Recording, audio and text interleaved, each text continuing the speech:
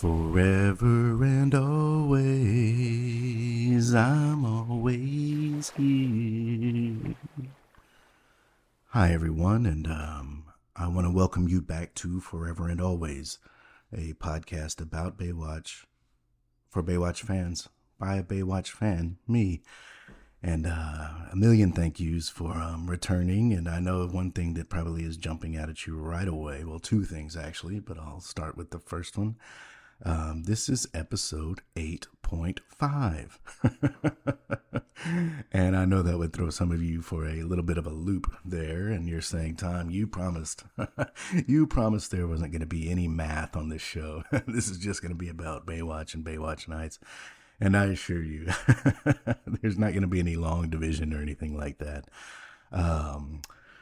Originally, I had a bunch of storyboards ready to go to really dive back into the pilot. And I was actually going to do a small dramatization of one of the scenes here in the studio. I was going to act out a few characters and, things of this nature. But I had to run by my former abode, my parents' house, and, I needed to grab a few knickknacks and hobnobs, and and I will tell you it was bittersweet. I certainly do miss some of the creature comforts, if you'll call them, like a bed and a working refrigerator and things like this. But I also think it's good that I am, excuse me, kind of permanently living here in the church now. And I think it's a really dynamite situation, that I have some room to create and things like that. So as I was gathering up some of my things, my parents, my mom specifically, kind of dismissively handed me some mail. And I thought, wow, this is something, I rarely get mail. I believe the last piece of mail I got was maybe a month or so ago, and it was just somebody in town had sent me a newspaper clipping of the story when I had survived the level 5 sunburn, and that made a little bit of local news, as one might imagine, and I'm glad to have that, obviously, but this is quite the stack here. So I thought to myself, Tom, why open these by yourself when you can open it with the anchors? And I believe this is some Baywatch related stuff and Forever and Always related stuff specifically. And I have opened them out of the envelope, but I have not looked at them. So I'm really excited to open these up with everyone today. And this is going to be a bonus mailbag episode. So I'm very thrilled and I'm very excited about that. Alternatively,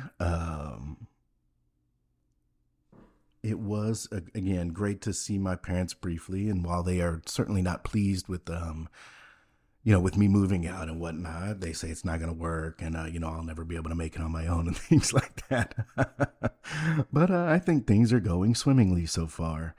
And the other thing you might notice, and I really highly recommend you watch this episode on YouTube. It is definitely going to be a more visual episode than we're used to. I would say the camera angle is certainly something that might be throwing you people off. And you're saying, Tom, back away from the camera. Move the camera back, please. And, while I agree with you, it's going to make it much easier because I really would like to show off some of this stuff. And I have the camera right here. It's much easier to do so. So on that note, I think we should dive headfirst, much like Mitch into the ocean, into the mailbag. So I'm going to go ahead and grab the first piece here. Now this is something I think everybody's going to enjoy. And this is coming from a Leonardo de la Fuente. And let me just give you guys a peek of it right quick. Now, isn't that just a lovely picture? Now, I assume that is me, as you notice the hat. And I really wanted to point out, the line work. The line work is just brilliant on this. And let's see here. And Leonardo, I think we can safely change your name from Leonardo de la Fuente to Leonardo da Vinci. I think it's it's just a dynamite picture, and he attached a little note with it, and let's check that out. I'll place this, actually, where can I put this? Right here. All right, this says, "Hi, Tom. I hope you're doing well. I wanted to chat with you about something minor." He says, "I've noticed that sometimes you wear a really colorful and attention-grabbing shirt." Oh, boy. I really stepped in it a few episodes back with that, what I thought was a beautiful button-up shirt with some beach, themes. But I digress. And he says, "I appreciate your unique style, but it can sometimes be a bit distracting, especially in certain situations. Would you mind considering wearing your brown sweater and more understated attire for talking about Baywatch? I think it would help create a more focused and relaxed atmosphere for everyone. Thanks for understanding. Anyways, here's a picture I drew of you in your sweater." Leonardo, I assure you, and I assure the rest of the anchors here, that shirt, I promise you, is not coming back.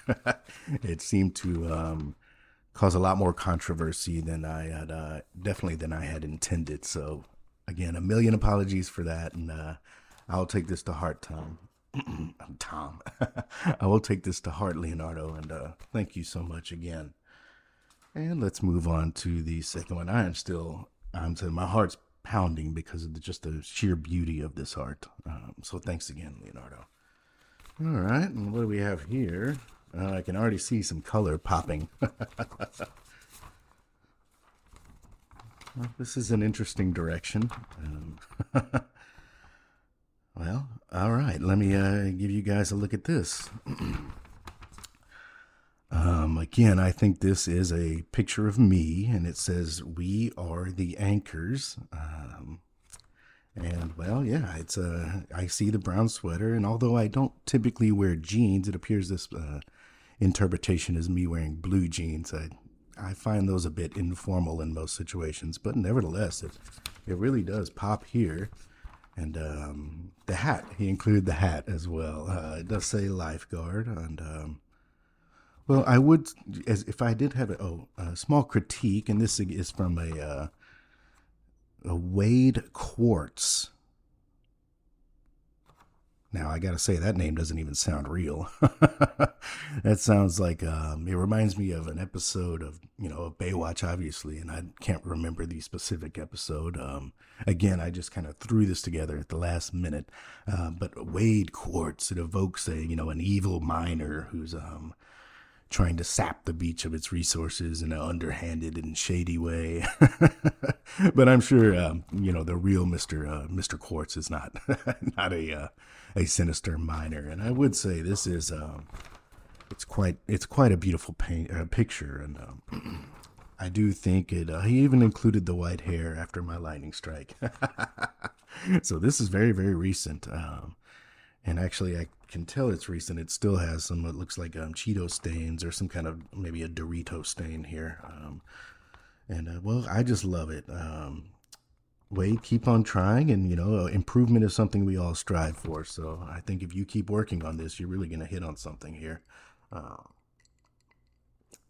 Pardon me.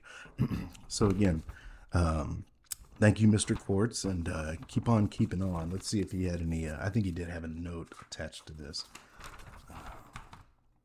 It's very short. It says anchor guard. And both anchor and guard are misspelled, but look, nobody's perfect, okay? Thank you for this note, and it means a lot to me, and I really, really appreciate that. Thanks again. All right, I think we have just a couple more. Let's see here. Let's see.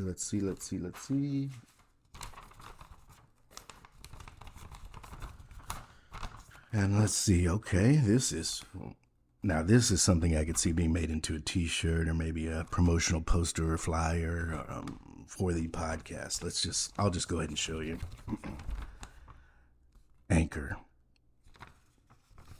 Now, this is very detailed and beautiful line work once again.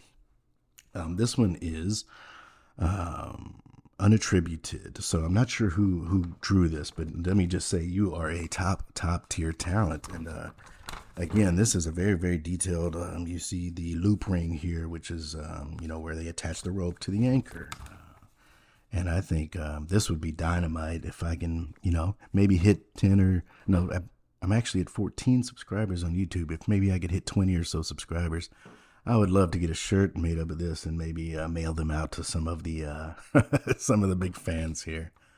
And again, I love this. I think it's dynamite. And there is a note attached to this one too, and I really, really hope I can attribute this to someone here. Let's read this note. Okay, and this says, as the rain poured down relentlessly, soaking through his tattered sweater, the man huddled on the lonely, desolate dock, his tear-filled eyes fixated on the rusted anchor that had endured far more than he ever could. A heartbreaking reminder of his own frailty and despair. In its unwavering presence, he saw the stark contrast to his own life, a poignant symbol of his inability to anchor himself in a world that seemed to constantly drift away. Well, that is, I would say it's a little bit of a dour theme. We are, talking about Baywatch here, so it's usually a fun-filled time, but I do think it's brilliant, and I assume this is not about me, although the brown sweater would indicate that it is. But either way, this is it's just dynamite, and I really appreciate it once again, and if you were the author of this and the illustrator of this, I would love it if you would leave a comment on this video and let me know who you are, and maybe we can maybe get in touch with some of these feelings that are being evoked here. But again, thank you so much, and that is just, again, a dynamite picture. And last but not least, let's see what this is. And this says right at the top, from the department, let's see. From the Federal Bureau of Investigations. And you know who I bet this is. These are these two dynamite FBI agents that I, had a discussion with after the, the toxic plume, the toxic cloud that enveloped the church and some of the surrounding areas. And I had assumed, I saw when I discussed that I had this podcast, I saw a twinkle in, their eyes that told me, you know what? And they're saying, Tom, we have to be professional here, but we just know that we are both Baywatch fans. And I could sense that from them. So I assumed that they would eventually reach out, and it looks like they have. And this says, Mr. Boatwater. It says, we are currently investigating a case involving some financial irregularities at your church, and your knowledge could be crucial to our investigation. You are listed as the bookkeeper on the organizational chart, and it is possible that we would need you to testify in front of a grand jury. Bookkeeper. This must be some kind of mistake, as obviously I'm not a bookkeeper. In fact, I've never kept a book. I actually get my books from the library. So in essence, they would have to be returned, and I wouldn't be a keeper in that case. And let's read on a little bit. It says, we need you to come in and answer some questions from an investigator. If you would like a lawyer present, please do so, yada, yada, yada. And when am I supposed to do this? Oh, the date is actually 9/8/2023, and that's today. Okay, so it looks like I'm going to be taking a little drive into Decatur today and get this sorted out. It's possible this is just a cover to talk about Baywatch, and they probably don't want to do that in an official capacity, so maybe it's something along those lines. But I got to admit that is a little distressing. Okay, well, that's enough for the mailbag today. And just to go over them briefly, we have this unattributed anchor, and I just think that is lovely. And let's see here. We have from a Wade Quartz. We are the anchors, and I definitely think this is a wonderful, wonderful first effort from Wade. Thank you so much. And last but not least, we have from Leonardo. I'm just going to go ahead and call it Leonardo da Vinci. This beauty right here. And, I'm reminded of